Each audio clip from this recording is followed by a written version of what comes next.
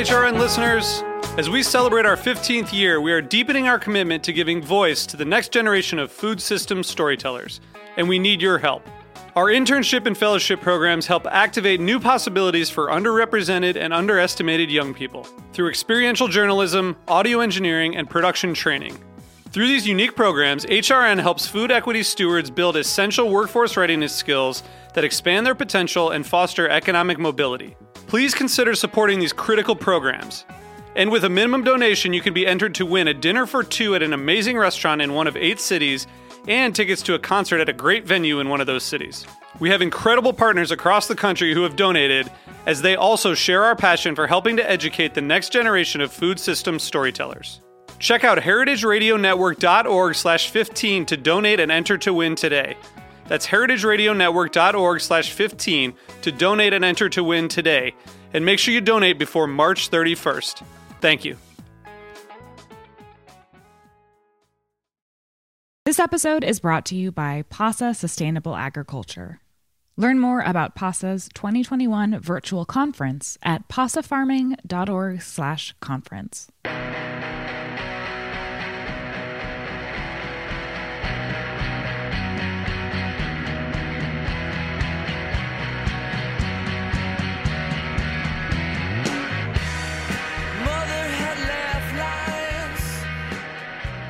Good evening, and welcome to the 175th episode of Eating Matters. I'm your host, Jenna Liut, and we're broadcasting on Heritage Radio Network. I can think of no better way to celebrate the 175th episode of a podcast like Eating Matters than by speaking with Tom Philpott, a leading food politics journalist and former farmer, about his newly released book, Perilous Bounty: The Looming Collapse of American Farming and How We Can Prevent It. The book takes us on an unsettling journey into who, how, what, and where we produce food in this country, and it explores possible solutions that could rout us away from disaster as we plunge into an era of climate change. A must-read for anyone interested in our food system. I am so pleased this book has brought him to the show today. Tom, welcome to Eating Matters. Great to be here. Okay, so before we get started, I just have to say, I have to ask, have you ever had that experience where you dream you're fighting with somebody about something and you wake up like mad at them already? They don't know you're mad at them, but you have this you're like, I'm mad at you. I am having that same experience with you in this book, I think. I thought I should let you know, which is I'm basically shooting the messenger.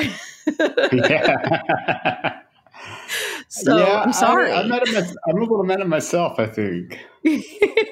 I mean, this book is an incredible read. And, what you outlined, this is not necessarily new information, right? For those of us who have studied food policy, but you put it all in one place with a staggering amount of data and evidence and, conversations with people on the ground that I'm going to maybe have a hard time sleeping tonight. Did you have that experience when you were writing the book? Yeah, I definitely had a few of those nights. And one of my favorite authors is this guy, Mike Davis. And he's an incredible writer in Southern California. And he wrote a book about bird flu about 15 years ago. Mm-hmm. And I heard him on an interview saying that of all of his books, it's the most terrifying one, and he actually had to purge it from his house because it scared him so much. Yeah, and sometimes I feel like purging this book from my house for the same reason. It's just, I mean, it's not bringing the good news about the status quo for sure. Yes. Okay, so let's dig in and just start by, you've been covering the food and politics, the food politics and ag beat for over a decade now. Why did you decide to write this book at this time? Yeah, I mean, I feel like, like what you were saying about a lot of this stuff, a lot of the material in the book is stuff we already know. And, I feel like I kind of came by it, honestly, by, sort of working in the trenches for all those years. I think I started writing about food politics in 2005. And I think I just reached a point where I think it was during the California drought, and I was doing a lot of reporting on the drought. So this would have been 2015, 2016 in there. And just thinking about how, when you dive into it, that area is, California Central Valley is overstripping its water resources with no end in sight. And that's pretty shocking for the food system. And right around that time, I guess it was 2013 is when the real germ for the book happened. So I was doing all this drought reporting, and then the Midwest had this really brutally wet spring. Just incredibly, there's just these incredible storms that put all of the soil on the move. And I did a little bit of reporting on that. And I just had this realization, like, these are the two crucial nodes of our food system. And both of them are in a state of ecological unwinding, ecological degradation with no end in sight.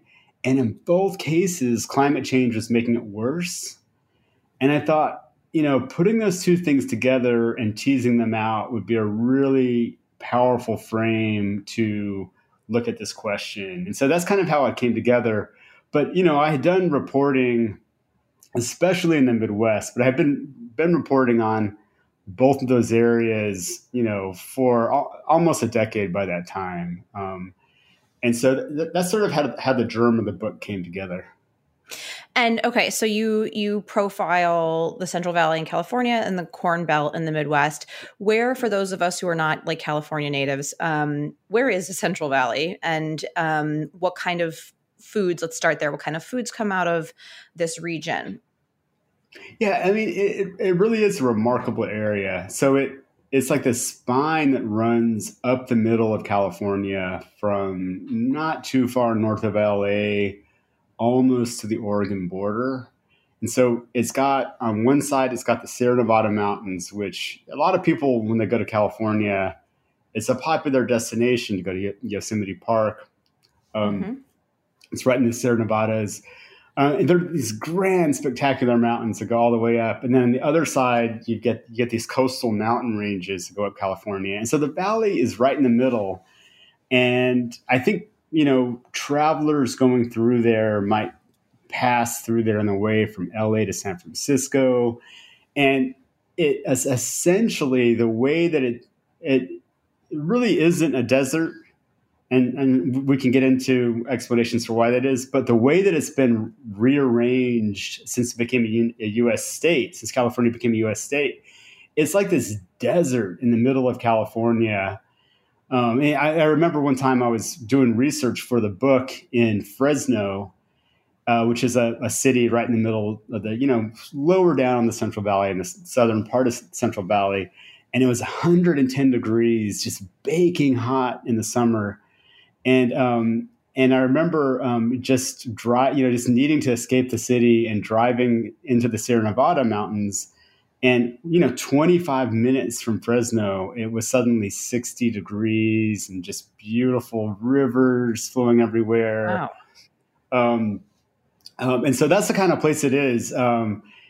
Absolutely transformed by U.S. settlement, not very long after the U.S. took it over in the 1850s, basically becomes completely rearranged, and the incredible water resource that comes from the snowmelt from the Sierra Nevadas that fed these incredible rivers have all basically been diverted into and dammed and turned into basically a big spigot for agriculture in the area. Loads and loads of wetlands drained for agriculture, and entire lakes have vanished, have been essentially, because the water source for the lake was cut off, the lakes ended up drying up. There's a lake called Lake Tulare in the southern Central Valley that was the biggest lake west of the Mississippi, and it no longer exists because of agriculture. And there are many examples like that in the Central Valley of just mind-boggling change that has happened since U.S. settlement. Is this area different in terms of the experience of redirecting waterways to really become a huge like spigot for agriculture? Is this unique to the Central Valley area, or has this been happening all throughout the coast?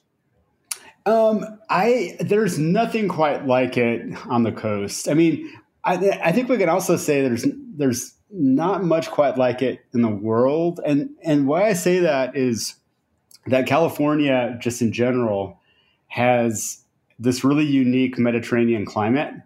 And I believe it's the largest Mediterranean climate in the world. And really all that means is that it's situated at a certain place in the continent, and it, has really, long and typically hot summers. Maybe like in the really coastal areas, not quite as hot, but long hot summers that are very dry, and then mild winters. And so what that means is that great growing season, really long growing season, just exactly the opposite of up in New York State or New England. The limiting factor in Mediterranean climates is water, because it tends to be dry in the summer. But this magnificent resource of the Sierra Nevada really makes it unique. This huge spine of mountains that essentially catches the weather generated in the South Pacific all winter. It's basically all the water that evaporates in the South Pacific and goes into the atmosphere is funneled into these things called atmospheric rivers because they carry so much water, and sent to California. And they essentially hit the Sierra Nevada and drop as snow. So you get this incredible snowpack. And I can't think of another area in the world that has quite that combination of this incredible snowpack alongside a Mediterranean climate. And so that's what makes California so unique. And then in terms of the change that has been wrought by U.S., the U.S. state, it is considered one of the most transformed landscapes in the world. And so, once again, there's not very much like that anywhere.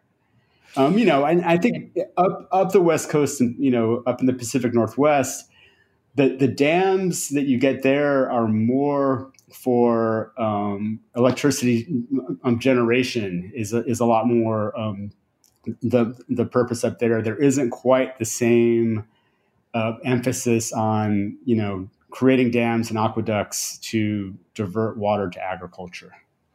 So given the incredible kind of climate, how much food, it comes out of California right now, and what types of foods? And then, I also want to ask you the same questions for specifically the Central Valley, which you focus quite a bit on in the book. Yeah. So, basically California provides the majority of U.S. grown fruits and vegetables. Now, there are growing imports from places like Mexico and Chile. But in terms of U.S. grown fruits and vegetables, the majority come from California as a whole. And then you think about things like nuts, specifically almonds and pistachios and walnuts. Essentially, all of that comes from California. In fact, 80% of the globe's almonds come from California. Almost all of that in the Central Valley. So there are two other massive valleys that aren't as big as the Central Valley, but that do produce a lot of food, and that's the Salinas Valley and the Imperial Valley. And they're more known for fruits and, basically salad greens, I should say. That's for really the sort of basis for salad greens. And, if you look at the numbers, stuff like salad greens, lettuce, arugula, things like that, upwards of 80% come from California.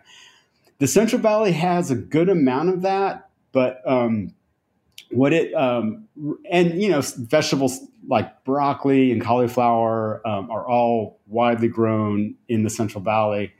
But what it's really known for, and what it really is a powerhouse in, is fruit, and then also almonds and pistachios.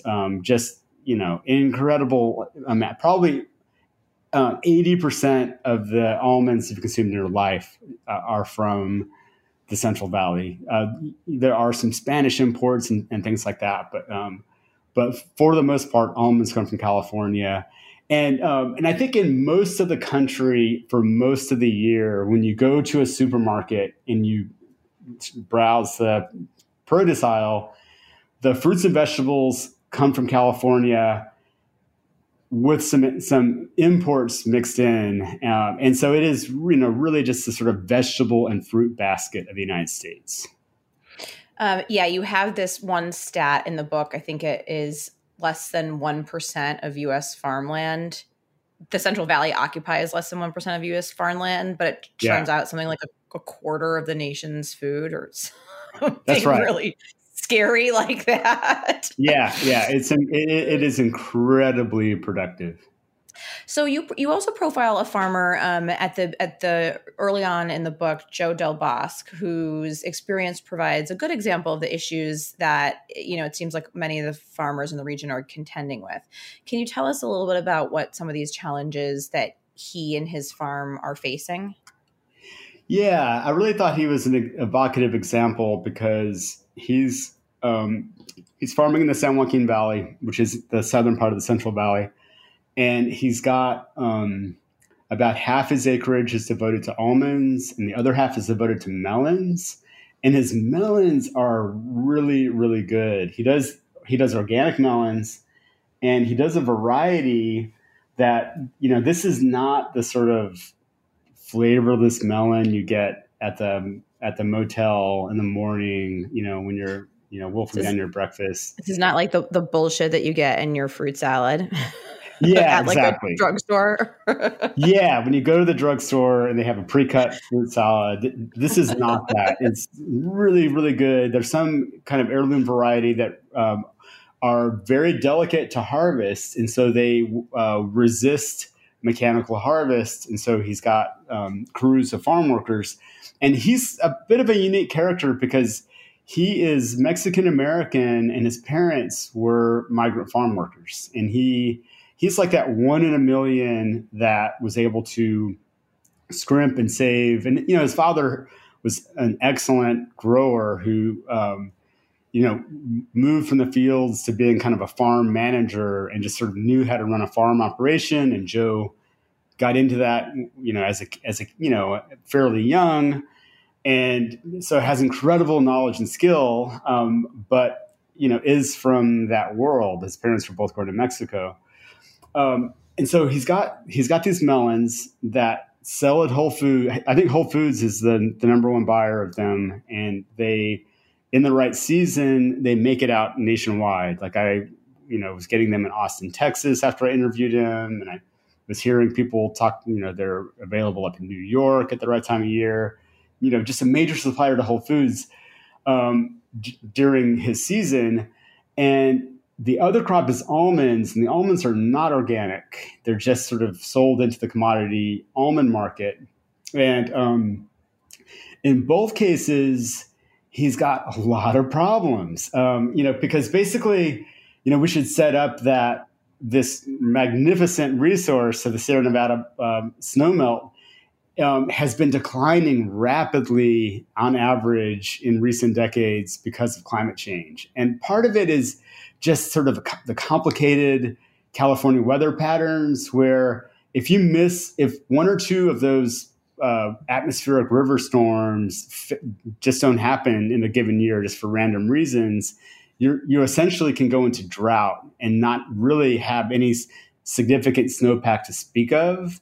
And so as the snowpack has dwindled, people have more and more in that area relied on groundwater. That is this other incredible resource, the underground lakes, essentially, in California, that, basically were filled up over, centuries and centuries of this water flowing through the Central Valley. Some of it percolates downward. So you get this incredible store of groundwater. And so farmers have been reverting to the pump and pumping up that groundwater and essentially taking it to dangerously low levels. And so you got a failing snowpack and this dwindling aquifer. And that's sort of the California conundrum in a nutshell. And so he's really at the very edge of that, where he, his melons actually are fairly water efficient, but they're super labor intensive.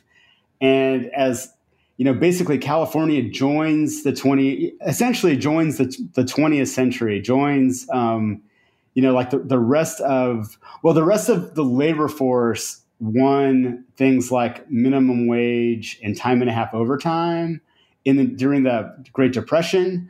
But farm workers were excluded from that for reasons essentially of racism. And so California is slowly bestowing those rights onto farm workers. And so, basically Joe will tell you, like, look, if I have to pay, a minimum wage of like $14 an hour, and in our harvest season, we essentially rely on overtime because we have fields that need to be harvested immediately or we're going to lose the melons. And so there's a lot of overtime. I'm not going to be able to do it anymore.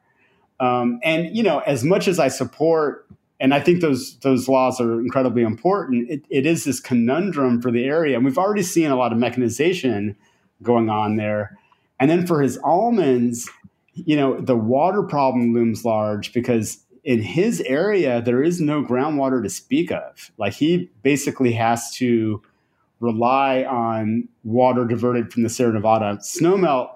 And if it fails that year, then he's got to buy some on the open market at incredibly expensive prices. And so what he has to do is he's got to divert all of his water from his melons in dry years. And so a couple of years during the drought, he didn't have any melons at all because he had to divert all the water to almonds. And he sees that as not a sustainable situation going forward. So he's this incredibly successful farmer, basically the 1 in a million farm worker kid who grows up and becomes a landowner. And he is, not sure how long his business is going to go on and if he can pass it over to his kids. He's just right there at the cutting edge of all these problems.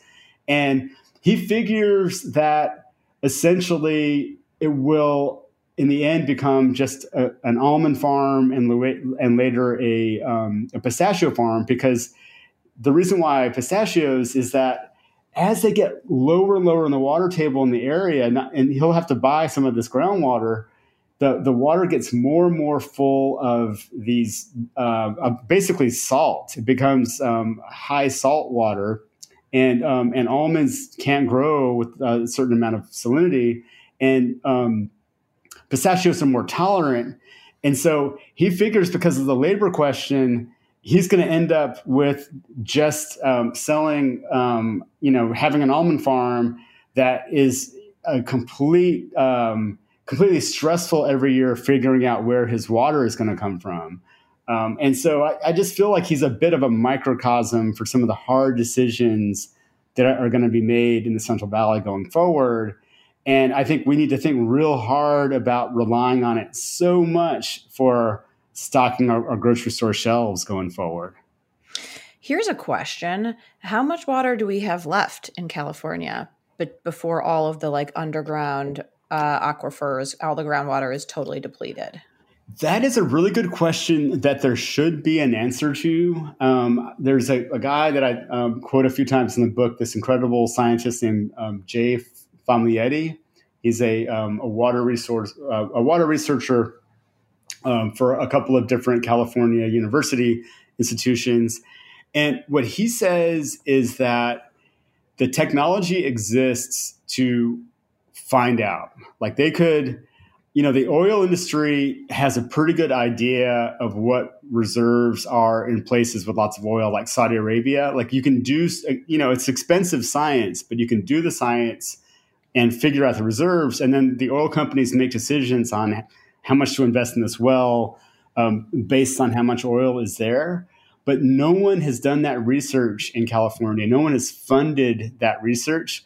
What research that they have done is they can tell how much water gets withdrawn every year. And the way they do that is NASA satellites go up and orbit around the Earth, and so much water is withdrawn that the gravitational pull of the Earth changes. And wow. And based on that, they can get a pretty good idea of withdrawals. And the withdrawal levels that they're seeing in California consistently are alarming. So they know, I don't have the numbers in front of me, but I can tell you that they're in the book and they're huge. And but what Jay is fairly confident of is that they can't keep doing that forever. Like they can't keep doing that for very much longer. And we're already seeing signs of the overdraft. Like I said, the salt levels get really high.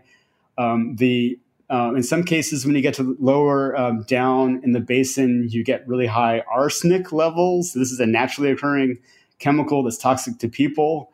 And in the aquifer, when it's in a fairly normal state, it's at a level too low to worry about. But it gets to points where it's 10 parts per billion, which is very dangerous. And you've got farm worker communities in California whose the water level has dropped so low that they are consistently getting getting arsenic in their well water and having to buy bottled water. And people are spending thousands of dollars a year. These are people with average incomes of $20,000, devoting significant portions of it to buying bottled water because the water that they're getting is poisonous. And these are all signs that the answer to your question is not very much longer, definitely not forever. Yeah. So one of the great known villains, if you will, of food and environmental advocates and people is, of course, Monsanto, now Bayer. Yeah. But in your book, you talk about one company that's probably lesser known for the destruction that they have caused on the natural resources in California for profit. And that's, of course, the Wonderful Company. Yes. Can you tell us what they produce and the impact that it has had on California agriculture, especially when we think of things like water rights usage and the dwindling water supply? So there's this very canny, smart couple named Stuart and Linda Resnick, and they're Los Angeles residents. They don't come from a farming background, but they figured out pretty early, they're really masterful marketers, and they figured out pretty early that buying farmland in California with good water rights, and when you can't get good water rights, to figure out other ways to get hold of water would be really valuable going forward. And so that's what they've done. And so they've become the dominant, I'm pretty sure they're the biggest landowner in California, or at least in the Central Valley, the biggest agricultural landowner, that is to say. And they are also very, very excellent marketers. And we've all seen, everyone who's listening to this will have seen their handiwork. If you go into most supermarkets in the United States, you'll see a big pistachio sign. I think pistachio wonderful, in the produce section. And they, with their incredible marketing skills, have done a great job of increasing demand and sort of the appetite for stuff like almonds and pistachios.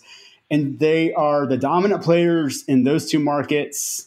And they're also the reason why the pomegranate has become a mainstream item in the United States.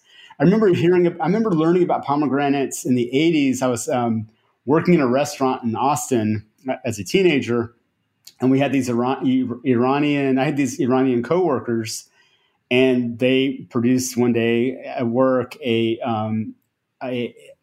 pomegranate. I was like, what in the world is that?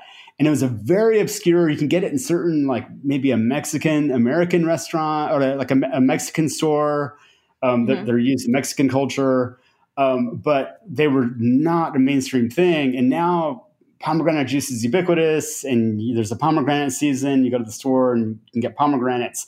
They're completely behind that. They brought pomegranate agriculture, at least they brought it as a massive commercial enterprise to the United States. They famously funded studies showing that pomegranates can cure everything from, I don't know. So good for you. Erectile dysfunction and all this other stuff. A lot of that ended up being, overhyped. I'm sure they're really good for you. Anything that red is going to be good for you. some of the little these little oranges, these little citrus fruits, cuties, and things like that. Yeah. They've taken these commodities. Well, they've taken these products, commodified them, put tons of marketing into them, and really blown them up. Almonds were not very much consumed in a place like China, and they and the California Almond Board, but with the Resnicks very much in league, have really promoted them hotly in China. So there's this booming market for almonds in China. And they're actually, a lot of cultures don't have the idea of the snack, the idea that, hey, between meals, I'm going to nibble on some stuff. And they're pushing hard to get snack culture established in places like, various places in Asia, India. And so they're master marketers, and they got hold of a thing called the Kern Water Bank. And so the idea of the Kern Water Bank, so Kern is in the southern part of the Central Valley, incredibly full of sort of industrial scale agriculture. There's a lot of Resnick, wonderful land in that area. And there was a thing called the Kern Water Bank that the idea of it was, and I should say that this water that comes from the Sierra Nevada, it doesn't just go to farms. 80% of it goes to farms, but a lot of it also goes to places like Los Angeles and other metropolitan areas for people, for the water supply in various cities. Mm-hmm. And that can be a very political question, because there are municipalities that don't have a lot of money and that need to secure water. So the Kern Water Bank was established to capture, it's literally a water bank, and it was established to capture water going through the Central Valley in good years. And then it could dole it out in drought years to cities in need of water. And the Resnicks got the Kern Water Bank in a sweetheart deal. They actually bought this public bank. They had the controlling interest in it. And so when there's a drought, they are sitting on this supply of water that they can divert to their own farms. If they feel like that's the most profitable use of it, they can sell it at really high prices, if that's the most profitable use of it. And so they become these water barons of California who also, dominate these markets that I've already mentioned. And they also are the sort of geniuses behind Fiji water, which is like, let's go to this island in the South Pacific and let's bottle up the groundwater from this island and sell it for ridiculous price in the United States. And, let's, instead of drinking filtered tap water, let's import water from Fiji. And another just, marketing home run by the Resnicks. And so that's basically who they are. And they're very well connected. They give a lot of money to particularly Democratic politicians. So they have a lot of juice with Democratic politicians in Sacramento, the California capital, and also DC. I remember I remember a high official from the Obama administration's USDA actually went to go be the chief lobbyist for the Resnicks after her time was up with USDA, and she was just recently advising the Biden administration on some of its ag policy choices. This is just a very common occurrence with the Resnicks. They're just very, very, very canny. They're very tight with the California senators. I don't know so much about Harris, but they were definitely tight with Feinstein and Barbara Boxer, Kamala Harris's predecessor. And so they're really good at securing water rights. And, another big issue, I'll say real briefly, is the San Francisco Bay Delta, which is this, the Delta that we've all seen when you go to San Francisco. And it essentially is this it goes, more than 100 miles inland from San Francisco. And it's where these rivers a bunch of the rivers used to have a confluence there before all the dams. But it's still an area that is this incredibly rich ecosystem that needs a certain amount of water. And if you talk to the agricultural interests, they'll tell you that you're just letting water go off into the sea if you let it go through there. But it's this incredibly rich ecosystem that has all these different species of birds and fish that rely on it. And so there's this constant push-pull between farm interests and the federal government that control the San Francisco Bay Delta over how much water should go into it.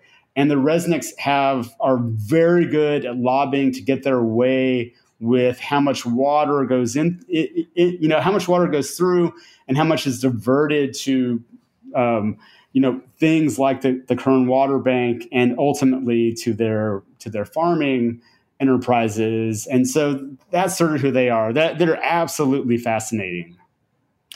Yeah. And it seems like they're also trying very hard to keep farmers in the almond and pistachio business. There's no effort to diversify. No, and they're always trying to get, what they want is, they want the market for almonds and pistachios to keep growing. They need continued growth for the price to keep going up. Or at least to hold steady. We'll see in the second part of the book, we talk about the corn and soybean belt, where corn and soybean prices are always hovering at the cost of production or below the cost of production, just a terrible business. And to avoid that with almonds, you need, constantly growing demand. And that's sort of the point of all this marketing in China. But if you're going to meet that demand, then you've got to keep supply going too at a certain rate. And so they're always trying to get farmers to put in almonds and pistachios to just keep the whole system going. And so I've got a thing in the book that you're probably thinking about where they are recruiting farmers and talking about the amazing amounts of money that you will make. If you make these big investments in putting, you're talking millions of dollars worth of investments in putting in an almond grove. If you make those, you can actually make a lot of money in almonds. And so, yeah, that's their push. And they're very much about, we've got to keep fighting and lobbying for our water rights. Those people in Sacramento and Washington are trying to steal our water, and we got to, hold their feet to the fire. And that's sort of their whole, their whole strategy. Yeah. One of the things I found particularly disturbing was the emergence of farm ownership as an asset class. What are the long-term repercussions of this trend? And is it happening anywhere else in the country? It is happening. What I have found recently is that it's really an emerging thing in the Delta area, the sort of Mississippi River Delta area, that there's a lot of interest in buying up farmland there and doing sort of industrial scale agriculture. And I think the implication of it is that first, I should have, I'm so sorry to interrupt you, but I should have actually asked you to explain what this means. Yes, an asset class. And this is an important distinction for investors. And so I used to, before I was writing about food politics, I used to be a financial journalist. And one thing I learned when I was doing that is that what Wall Street wants is that they want to tell investors a story. It's very narrative driven. So they want to have a story to tell investors.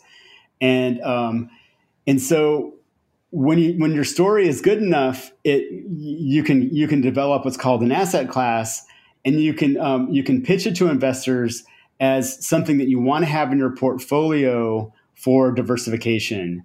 And so stocks are an asset class, and bonds are an asset class, and those are the two main ones. And so you're sort of convincing your clients that you've got to have some stocks in there, you've got to have some bonds in there, and farmland ends up being this. So the story that they tell about farmland is that, look, first of all, they're not making any more land. I think Mark Twain said that. Land is this scarce commodity that no one's going to make more land to put you out of business. And then we've got a growing global population that's going to need to eat. We've got people moving to higher resource diets, like things like meat and almonds. And so to meet the demand for those things, that's going to make land that can produce those things more and more valuable. And when you buy farmland, you're buying an asset that can appreciate. So it can, it can go up in price. You can sell it for more than you bought it for 10 years from now. And it also throws off an income stream in the meantime. So that's really nice too. Sort of like a dividend paying stock. And so that's good. And then when you have an economic crisis, let's say you get a recession, people still have to eat. And so if you're in the media business and there's a recession and ads dry up, you see lots of bad stuff happen in media, lots of layoffs. We've all seen it many times in the past 20 years.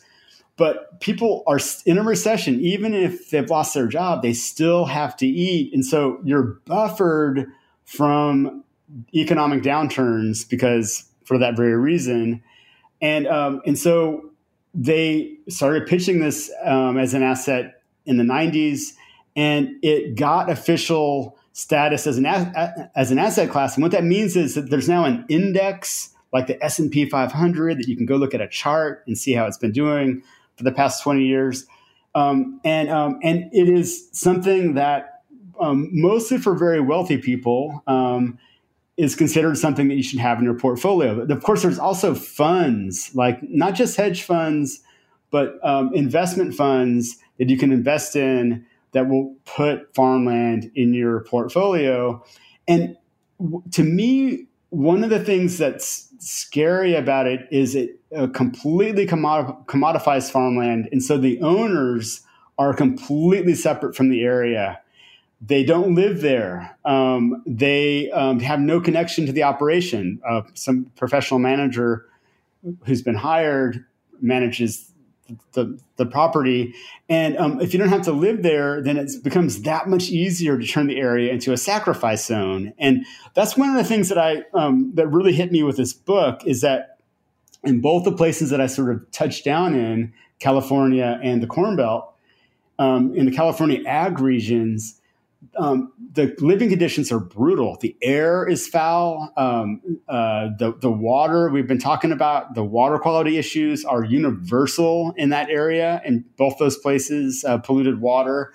And if you're a shareholder in one of these farmland funds, or you're a director of a big hedge fund that's buying this stuff, or on the board of Harvard, which is I also documented Harvard getting up to some of this stuff. You're not in the middle of that crisis. Your neighbor's not going to yell at you because their well went dry or their water is polluted. And the other thing is that land is then explicitly run to make a profit, and the time horizon of that profit is chosen by the director. There's no one, like if I own a piece of land, or if most people own a piece of land, you think about passing it on in better shape than what you found it. But if you're a investor in one of those operations, you've got a horizon of like 20 years, and all you care about is how much profit you can wring out of it over those 20 years. And so I think that is one of the big problems that's happening in California, is that there is a good amount of this institutional ownership that's completely divorced from the reality on the ground. I was thinking about this in particular because it was recently announced that Bill Gates is now the largest private farmland owner in the U.S. And I don't know if this is, somehow related to this trend. I'm assuming it is, and hopefully he's a better actor. But just the idea that just the very idea that you're owning farmland strictly for financial gain is just terrifying, I think. Yeah, and I don't have any, knowledge of what he's up to by doing that. I don't know. But I'm sure it's this similar logic that growing population, a scarce commodity, this is probably something good to own. And I believe some of what he does own is in the Delta region, which I think is really interesting. Probably not for this conversation why it's so interesting, but I do think it's a really interesting thing that investors are settling on that area. Yeah, I think I'm going to have you on because I have been paying particular attention to, I think that like land rights are going to be the next big thing that we need to be focusing on down the road. And this just seems to be further evidence that is, going to be something that we're going to be talking about a lot more, in addition to water rights. So, and I want to say for this episode that I'm focusing our conversation a lot around what's happening in California, but your book lays out in the same way, kind of makes the case for like everything that's happening in the Corn Belt as well. We are just there's like equal time dedicated to it in the book. I'm just particularly interested right now in what I learned about California. And the flip side of drought is, of course, flooding. So we're still staying in California, but and this is not something that like I think that people tend to associate with a problem in California. But what you describe is the very real possibility that there could be a catastrophic flood in the next couple decades. Yes, and that was a big eye-opener for me as well. And it really kind of goes back to this interesting weather pattern in California, because what happens is weather for the western North American coast is generated in the South Pacific, like I was saying before. And there's this pressure ridge that comes into the area. And I'm not, I can't break down the science of what that is exactly, but it's a weather concept that this ridge of high pressure will come in to California in the months, in the summer months, basically, let's say March, April to October, November. You get this high pressure ridge. And so this weather coming from the South Pacific gets shunted northward to, Washington, Oregon, British Columbia, and those regions are known for their wet weather, and that's basically why. Or, south into southern Mexico, and California doesn't get it for those months. In the wintertime, this high pressure ridge tends to go away, and that's when California gets all of its weather, and most of its precipitation happens in the winter. And these giant storms come in the winter. And like I said, one or two of these storms not happening can be the difference between a mega flood and a drought. The California drought of the first half of the last decade, like 2011, 2016, was basically based on a lot on a high pressure ridge staying there in the winter. And so the winter weather never came to California. So the snowpack never formed. And that's what the drought was. But so what climate change is doing is it's getting hotter and hotter in the South Pacific. The atmospheric temperature is really high. The water temperature is really high.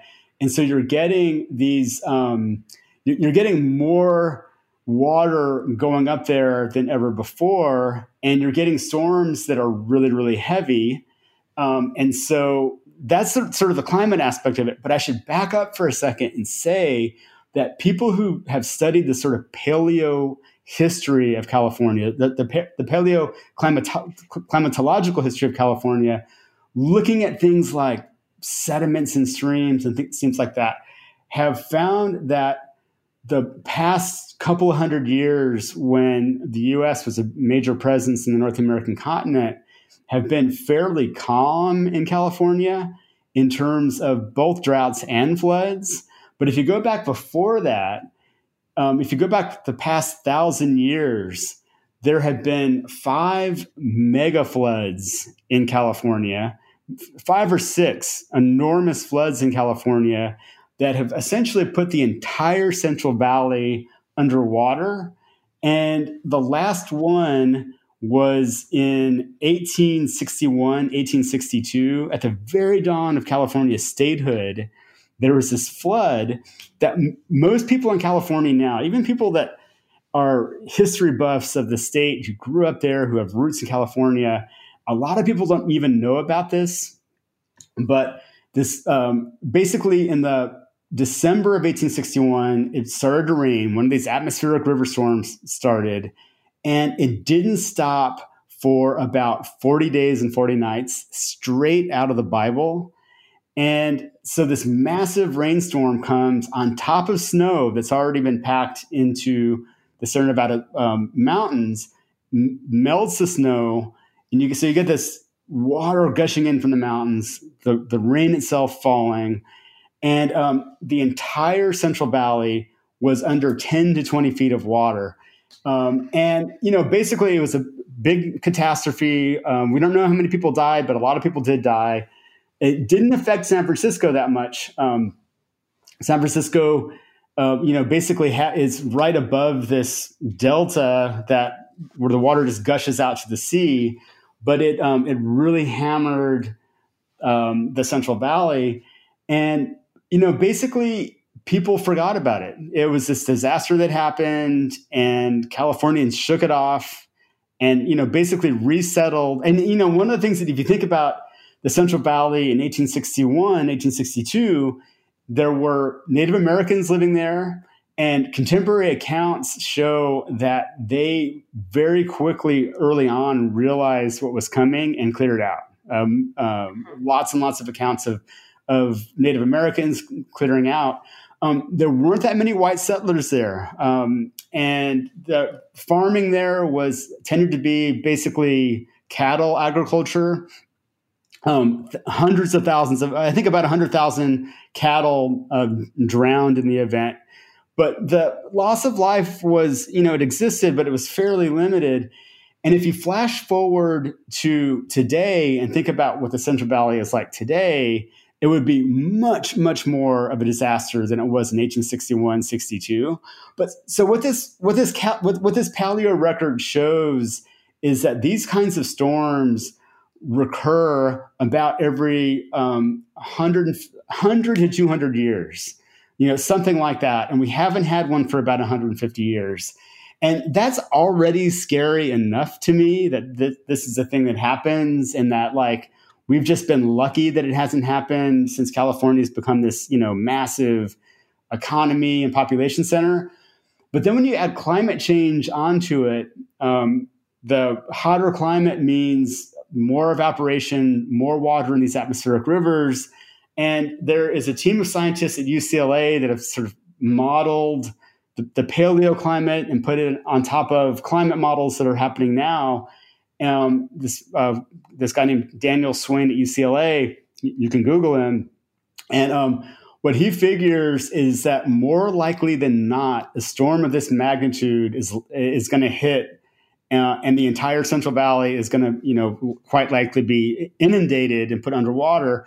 And that has grave implications for the food system. As you said before, about 25% of the food that we consume comes from there. And also just the environmental and human costs are staggering. So now many millions of people live in the Central Valley. Cities like Stockton and Fresno and Bakersfield are fast-growing cities. They're drawing people from LA and San Francisco who get priced out of those markets, the Bay Area generally. So these are very fast-growing areas. Cattle agriculture exists still. Massive amounts of dairies. California is now the biggest dairy producing state in the United States. Produces more than Wisconsin. And most of those dairies are concentrated in the southern Central Valley. And dairy cows are huge. And I, did some numbers in the book about how much bigger they are now than they used to be.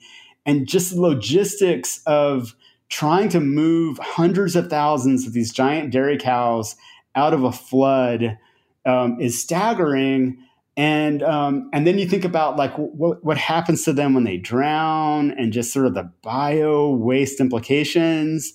And then you think also about the chemical intensive nature of the agriculture, the fertilizers, the pesticides, all of that stuff being concentrated in the area. What happens to it when it comes underwater? It's also, I think, kind of little known outside of California what a big oil producer it is. And most of the oil production happens in the southern Central Valley. And so now you've got petrochemicals involved in this sort of toxic stew. And it's just it's a staggering thing that will probably happen in our lifetimes. And it is one of those things that does keep one up at night for sure. Yeah, that we're not prepared for. It seems No, like.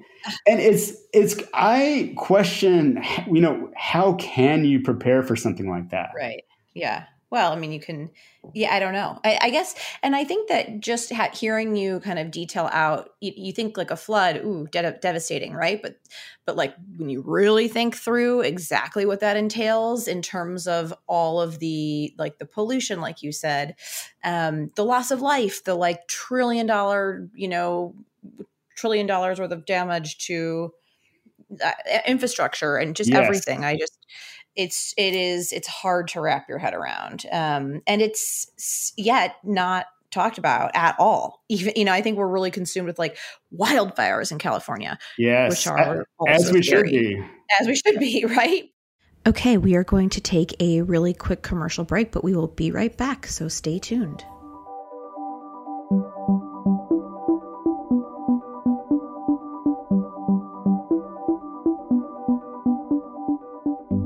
This episode is brought to you by PASA Sustainable Agriculture, cultivating environmentally sound, economically viable, and community-focused farms and food systems. PASA Sustainable Agriculture's annual conference is one of the largest gatherings of sustainable farmers, food system professionals, and changemakers in the nation. The 2021 virtual conference takes place January 19th to February 5th. And features more than 90 sessions on topics that include soil health, climate change, crop production, livestock grazing, urban agriculture, community building, food justice, and much, much more. Don't miss keynote speaker Robin Wall Kimmerer, scientist and author of Braiding Sweetgrass, Indigenous Wisdom, Scientific Knowledge, and the Teachings of Plants. Learn more about PASA Sustainable Agriculture's 2021 virtual conference and register online at pasafarming.org/conference. And we're back, where today I'm speaking with journalist Tom Philpott about his new book, Perilous Bounty, The Looming Collapse of American Farming and How We Can Prevent It. Okay, so I want to go east to the Corn Belt and just briefly, I know it's really hard to summarize just all of the problems happening with the way that we farm in the Midwest today, but what are some of the negative externalities of how and what we are producing in this region? In the Corn Belt. Mm-hmm. Yeah. And where is this, just Iowa, or is it the surrounding area? It's kind of centered. Think of Iowa as the center of it, and then it goes a couple of states east out to Ohio, and a couple of states west out to, let's say, the Dakotas. But Iowa is really sort of the buckle of the Corn Belt, let's say. And so just to make a long story short, it's this other incredible region. It's as unique. I was talking about California and its Mediterranean climate.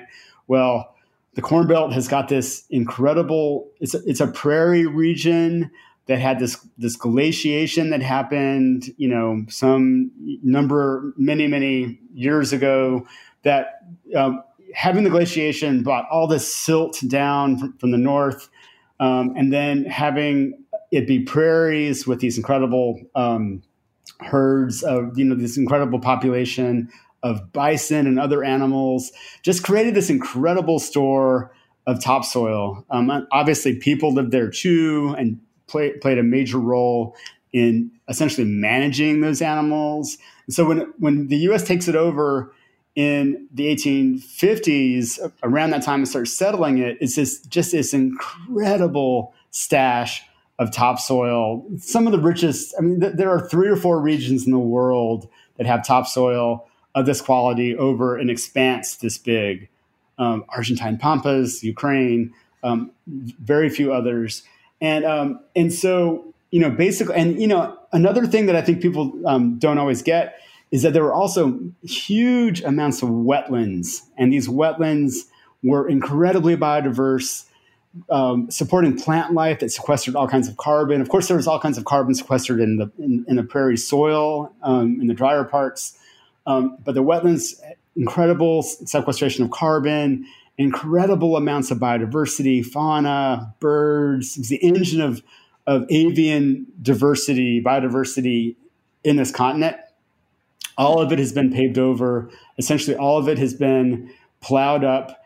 And, fast forward to today, the great majority of it devoted to two crops, corn and soybeans, that are planted at the same time and harvested at the same time, leaving the ground essentially bare all winter until the next summer when the canopy of the plant comes up and buffers the ground a little bit. And in those bare months, we get these storms that occur. And of course, climate change is making these storms worse.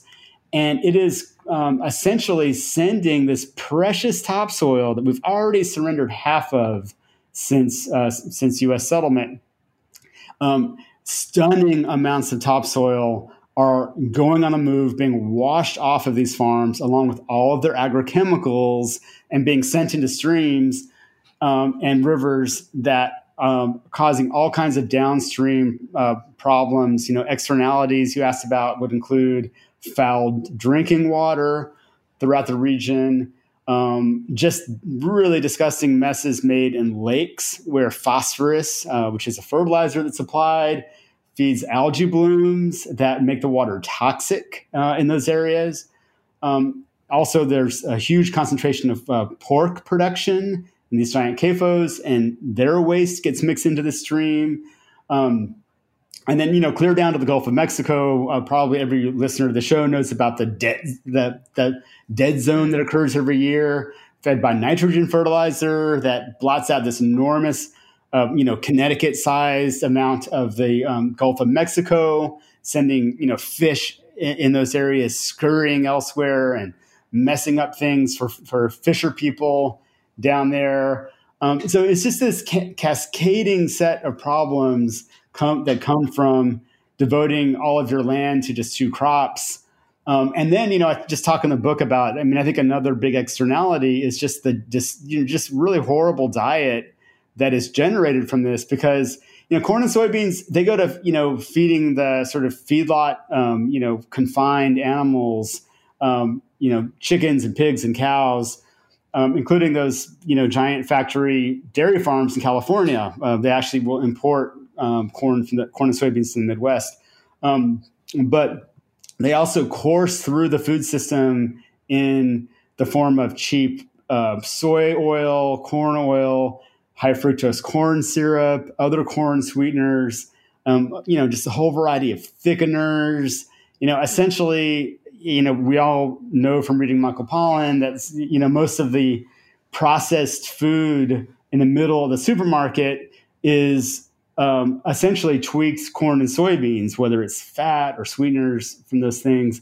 And we also know that the diet produced by this heavy in meat, feedlot meat, and heavy in processed food is literally causing a massive public health crisis. And I would say that is, things like diabetes, type 2 diabetes, heart diseases, various kidney diseases are diet related, based on the diet that's generated from this. And so one of the things I asked in the book was, who is benefiting from this? It's literally my next question. Yes. Yeah. And I think that the answer to it is, it ends up being the main beneficiaries. And, let's go back to the gold rush. Everyone, the gold rush in California is sort of what made it, an attractive state. This really was the sort of impetus for statehood in California. And everyone knows in a gold rush that everyone ends up going bust except for the people smart enough to sell supplies to the gold diggers. And there's a very similar situation happening in the Corn Belt, where the main beneficiaries of the system that's causing all these problems and generating this terrible diet are the companies that deliver the inputs, the seeds, the pesticides, and also fertilizers, the very fertilizers and pesticides that end up fouling up water.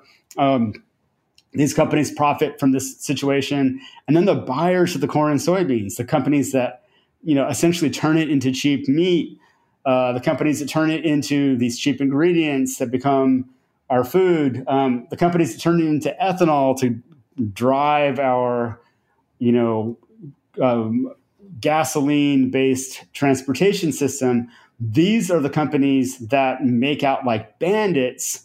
And one thing I show in the book is that farmers, I think the one correction or the one thing that I'm already thinking about if there is a second edition is that I portray farmers as generally losing out from the system because they produce so much corn and soybeans.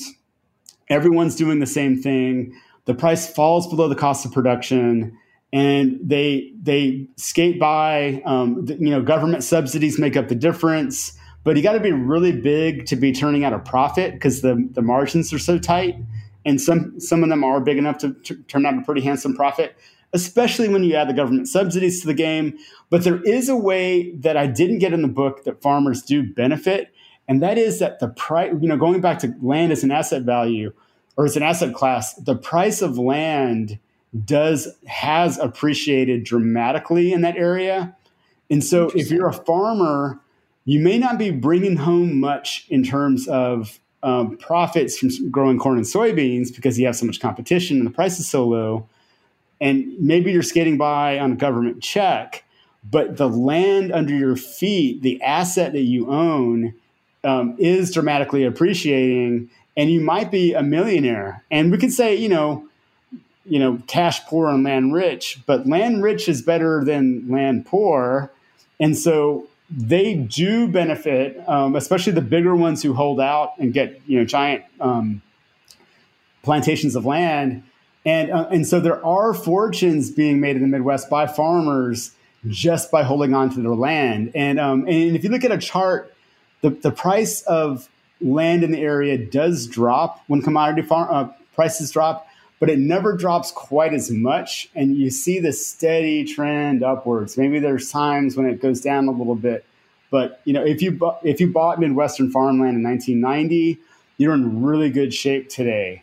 And so that is one way that farmers are cut into the system. And one of the reasons why they're willing to keep on with it, because they are benefiting in terms of land value, land appreciation. But the biggest benefactors are the people who own shares in companies like Bayer, which now owns Monsanto, Syngenta, another big giant chemical firm, these, enormous meat companies that have been so much in the headlines for the way that they've been destroying their workers' lives during the COVID-19 crisis.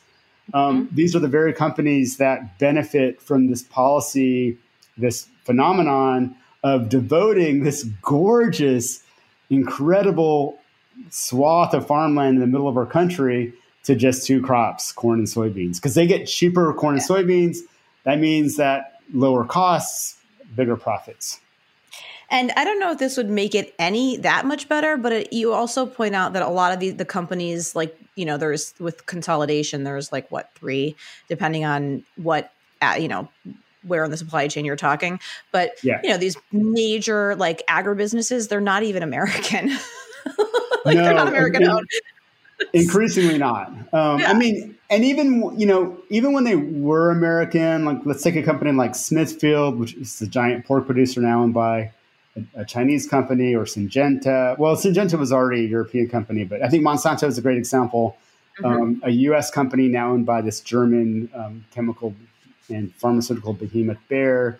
One thing that we should also note is that capital is global, their shareholders are global, and now it's really this sort of like this global elite shareholder class that really ends up being the main beneficiary. Like, I don't think the U.S. lost out dramatically when this Chinese entity bought Smithfield necessarily. I mean, it is this phenomenon of the ownership, the dominant owner of the company now being halfway across the world and even less exposed to the harms being caused.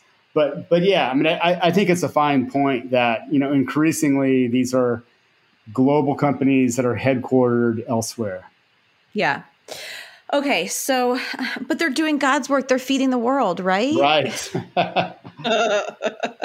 Yeah, I mean, I do put the lie to that in the book because if you look at so we get this rhetoric. You're exactly right. We get it in California. You know, we're feeding the world when California is moving increasingly over to almonds, which are, I love almonds. They're a luxury food. Like, you don't need almonds.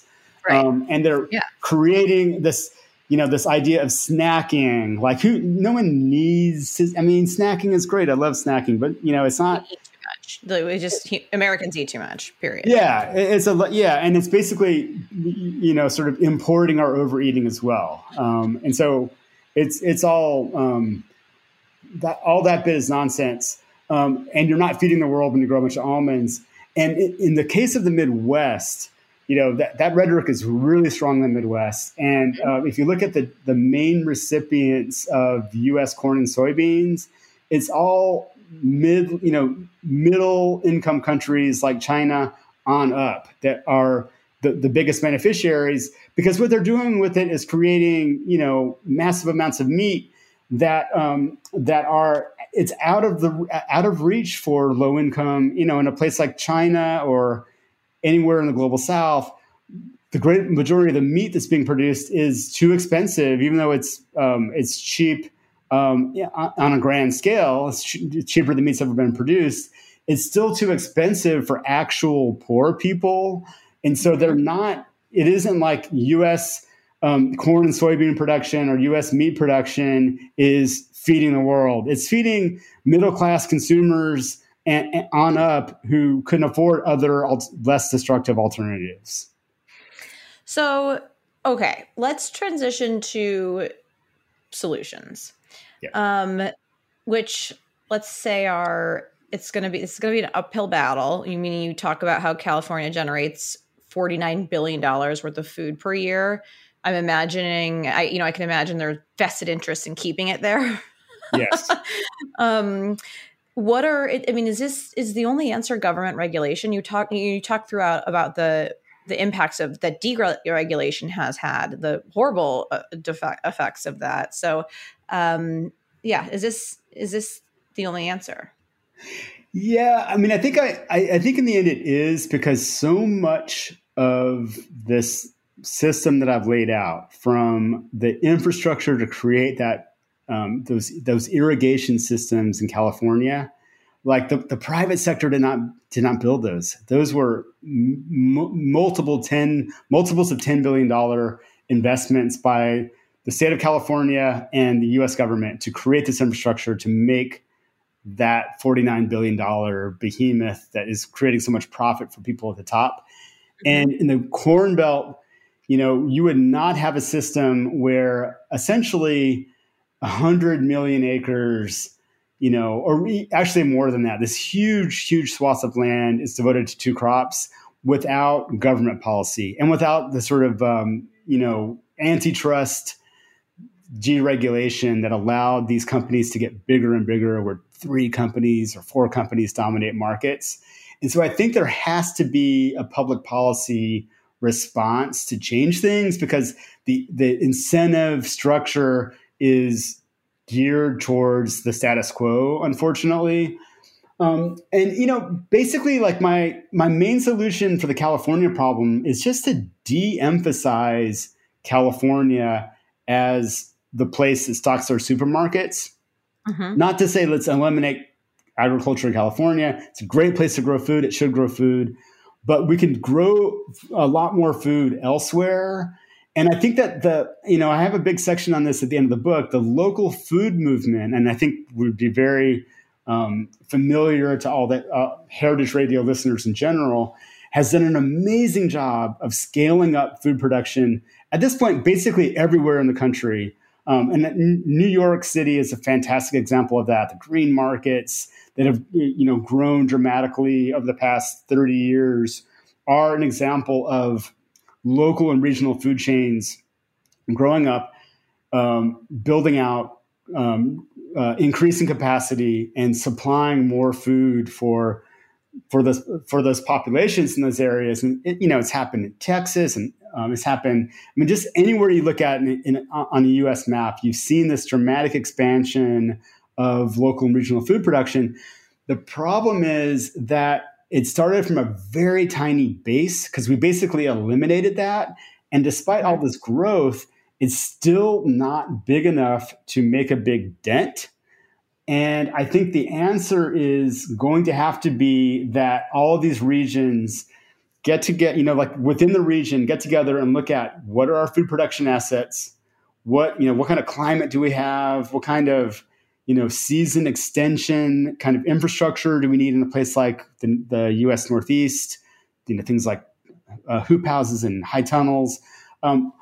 Look at assets and needs and figure out ways to build capacity and help farmers, make it easier for farmers to get by and make a profit and support themselves, and start supplying a significantly more amount of food in those areas. And I do think it is going to take government action because we've done it in this sort of laissez-faire fashion over the past 30 years and made incredible gains, but it just isn't enough. Like I came into this topic in the early 2000s, and the publication of Michael Pollan's Omnivore's Dilemma. I actually reviewed it for Grist, the publication I was working for when it came out.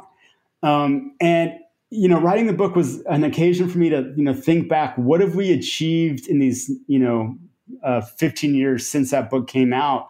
And the achievements have been extraordinary, but the system continues. California agriculture has gotten more thirsty for water. The Midwest is growing more corn and soybeans, devoting more land to corn and soybeans. Like, we haven't moved the needle yet.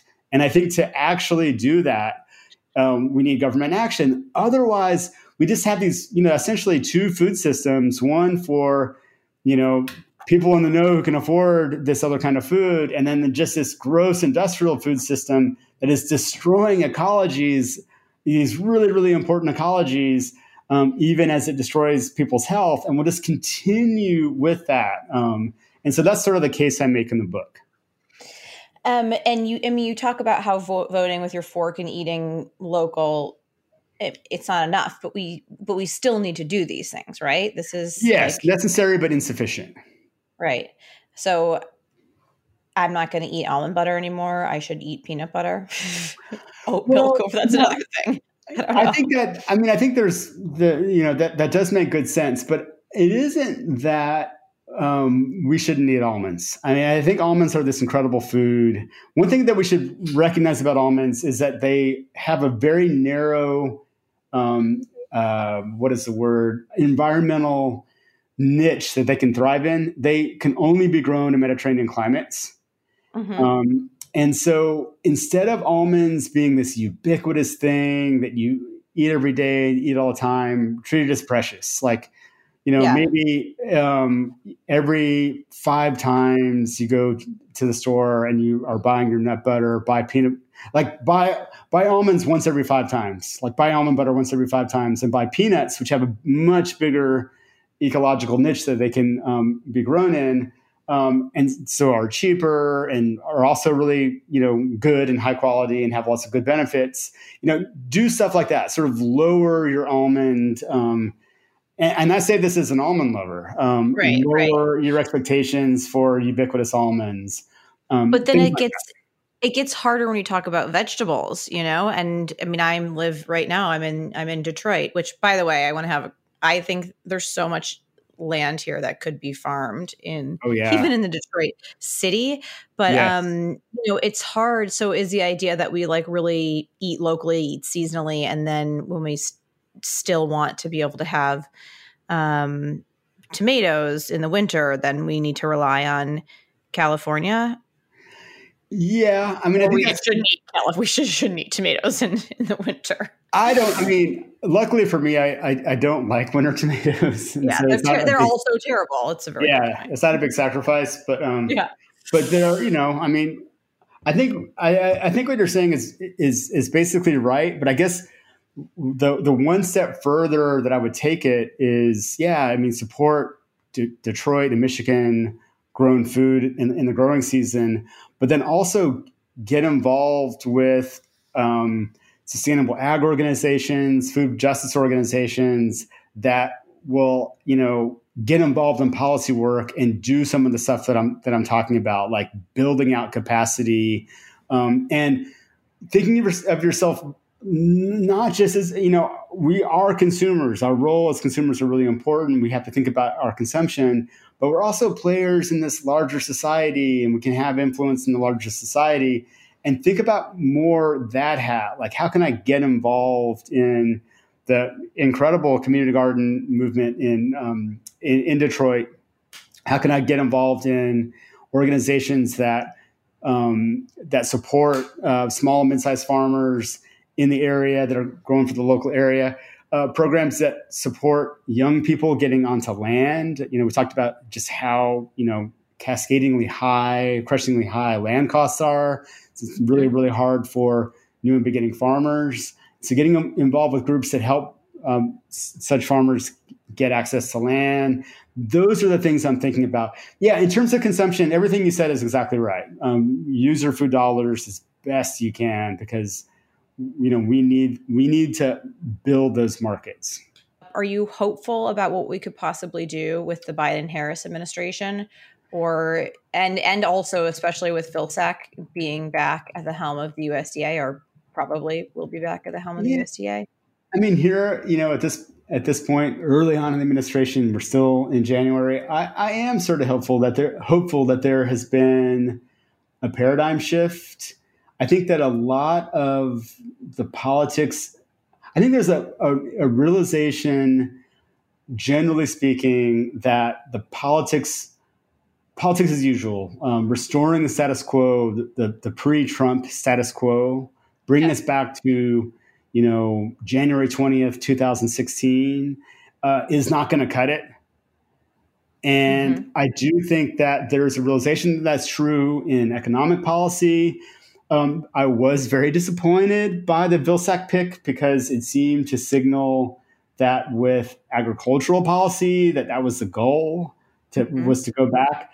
But I think that we're playing with a new deck of cards. The cards have been shuffled. There's new power centers in Washington. People like Liz Warren and Bernie Sanders have a lot of power and a lot of stature. Cory Booker, senator out of New Jersey, has become a real player in progressive agricultural policy and has got some really interesting bills going forward that would not have been imaginable, I think, a few years ago. And he's got allies and people like Sanders and Warren. And I think there are some interesting people in the House of Representatives. And so I think that there is a real chance to hold the Biden-Harris administration's feet to the fire. And I should also say that Kamala Harris, when she was a senator, was involved in some of that legislation. These bills that are, aren't going to pass anytime soon, but are developing a constituency and infrastructure, an argument in DC. She was involved in some of those bills. And where she was most impressive is something we haven't talked very much about, and that is worker justice in the food system.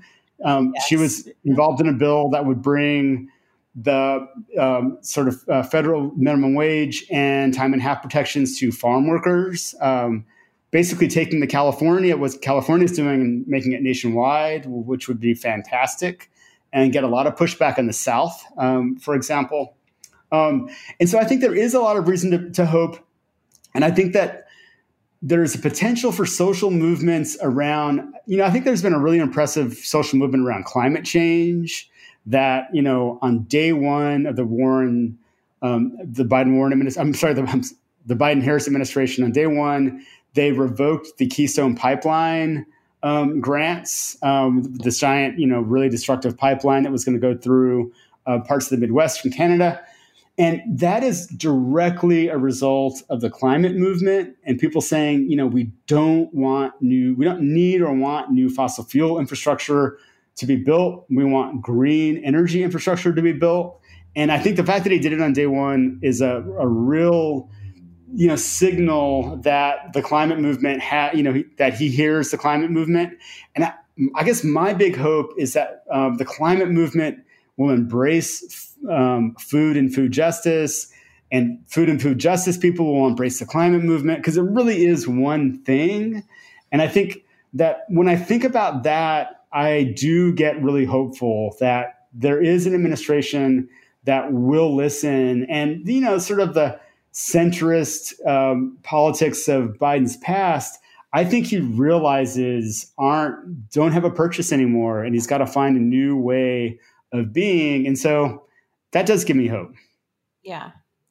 Okay. Well, I think that's a great place to leave it. Thank you so much for coming on the show. Your book is amazing. Where can people find your book? And yeah, they can find it in all of the usual channels, but the one that I really like is called bookshop.org, which is a conglomeration of independent bookstores, and you can order it online and have it shipped to you. And most of the profits go to independent bookstores. And you can also, in socially distanced fashion, go to your local bookstore. And it's a little bit hit and miss. I've heard it showing up in lots of places. I've heard some places where it isn't, but those would be my favorite. Of course, you can get it on Amazon and Powell's and other places as well. I had never heard of bookshop.org. That's great. It's really excited. Cool. Yeah. Okay, great. All right. Well, this has been so much fun. I know we've gone way over, but promise me you can come back to talk about all of the other things we didn't get a chance to talk about I'd be happy to come back anytime. Okay, perfect. All right. Thank you Wonderful so much. Thank you so much. Okay, we're going to leave it there for today. I want to give a really big thanks to our sponsors. Our show intern is Amber Chung, our show engineer is Jeet Paul, and show music is by Tim Archer. All episodes of Eating Matters are available on the HRN website or as a podcast wherever they're found. If you haven't done so already, please subscribe and leave me a comment. Let me know what you think. I'm Jenna Liute, and thank you for listening.